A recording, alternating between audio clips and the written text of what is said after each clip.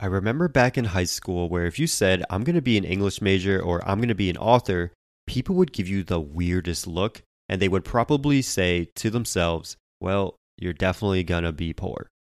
But times have changed, and because of the internet, the dreams of being someone who makes a career out of writing isn't as impossible as it once was. If you're passionate about making a living with your words, stay tuned as we hear about a copywriter who has done projects with NBA All-Stars, another who has worked with rising startups, and advice from a writer who has created enough income to leave her job and start her own company with one of her friends. But first, for those of you who are new to the show, my name is Justin Nguyen, and this is Declassified College. Choose your fighter. Fight. Welcome to Declassified College, where I, Justin Nguyen, share my cheat codes to college and make sure that you're ready for the real world by the time that you walk across that stage. Make sure you subscribe, not just for you, not just for me, but for the millions of college students around the world to find this podcast. Now, you don't want to let down millions of students, do you?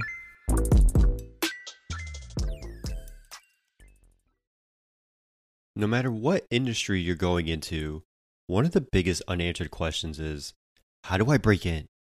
Yes, you can always do the old apply and try to get lucky, but for the majority of professionals that I've spoken to, that approach almost never leads to long-term success. It's usually the individuals that quote-unquote fall into their careers that are the most successful. But how do you just fall into a career? You have to test the waters. For Jesse, this meant getting a job as a community manager. Here's a clip of him describing how he ended up with his job as a senior copywriter for VaynerMedia.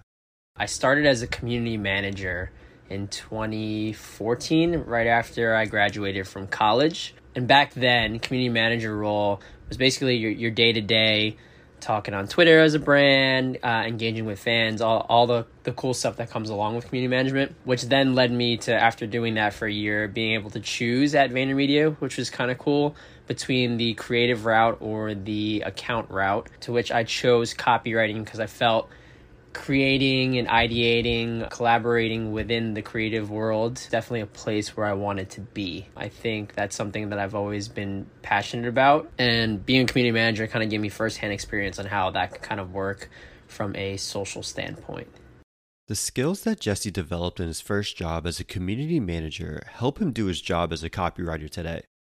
He used to be the one managing those communities with the follow-up tweets, but now he creates and grows those communities with the initial tweets.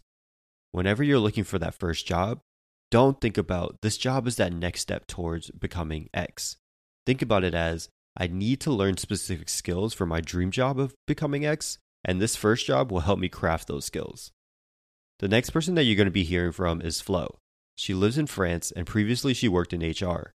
Now, she just partnered up with her friend Felipe to start a blog called The Way Factory, which aims to help individuals find themselves and their careers. Here's her advice for you. Most of the time, I write during the morning because that's the moment I'm the most productive. And on top of following your flow, I will really suggest you to know yourself and know when you are the best at what you can do, full in your potential, and follow your productivity best moment. That really one of the best piece of advice I could tell you. For example, my associate, he's really more productive during the evening, late, and meets the morning. And yeah, we just follow our rhythm. And despite whatever could tell us, oh, you should do that later, or no, just listen to yourself, know yourself, and trust your instinct. Traditional schooling does not optimize for productivity. If you think about it, through high school, you go to school for a set time every day, no matter if you're a morning person or an evening person. For individuals like Flo, traditional school hours may have worked. But for individuals like her business partner, Felipe, waking up early to go to school for hours probably wasn't the best way for him to learn, since he's more productive at night. Figure out when you like to work and build your schedule around that. Leverage this in the flexibility of your college courses to create a schedule that is based around how you learn, not around how people tell you how you should learn. Now, with a career in copywriting, you can be working under numerous job titles. You can be a traditional copywriter and write articles all day. You could be someone like Jesse who tweets for a living. Or you could be someone like our next guest who wears many hats. Charlie has written for publications like The Screen, Rising Startups, and now is helping out with test prep for future graduate students. Here's how she describes what her day-to-day looks like. I don't have an average day. That's the thing about this career. There is no average. Before the pandemic hit, I went into an office half the time, worked from home half the time, and ran a cadre of freelance writers and reported it to my boss. So there's a lot of Slack, a lot of email, using Asana to track tasks.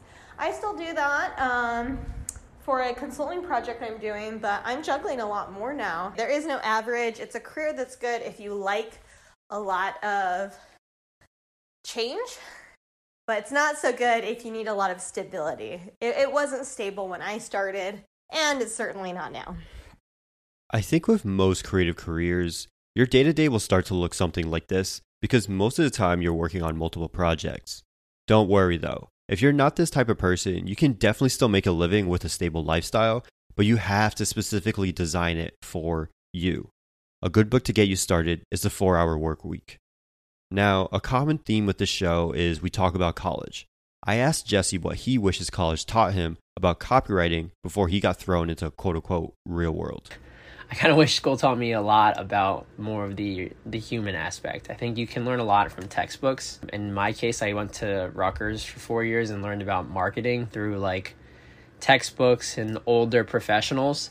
But I think what they don't teach you is more of that human side of it. So like, what does it actually look like? And what does it look like to find a job? And to find a job in this space, it doesn't, I mean, my case is pretty unique because I think I joined a field that's relatively new. So there weren't a lot of rules or guidelines or handbooks for me to read about and find out how I can get a job within this space. But it was more of that communication. So I think a lot of what you learn at school is practical and it works. But I think the networking aspect, the human part, the who you know and how you can reach out to people and how you can talk face-to-face is definitely the most important part that I probably didn't learn specifically from a textbook, but more so from like work experience. There's a difference between having knowledge and knowing how to actually apply that knowledge. We all know that one person who seems to know all the facts and statistics, and while it's cool and it makes you think, how does this guy remember all of these things? Having a 4.0 and doing a job really well can be two completely different things. And if I were you, I'd focus on the second piece and get really good at doing that job. The internet has changed the way that writers can make money. From self-publishing New York Times bestsellers to being able to make a living from your desk as a blogger, there are now ways to make money writing. But that doesn't mean that you'll be able to do it with just a degree. You need to put in the work, perfect your craft, and put yourself out there. So start today. Watch a couple of videos about how to get curated on Medium. Put out a blog on Medium for free. Maybe you make 3 cents. Maybe you make $300. The only thing holding you back from finding out is you. So don't.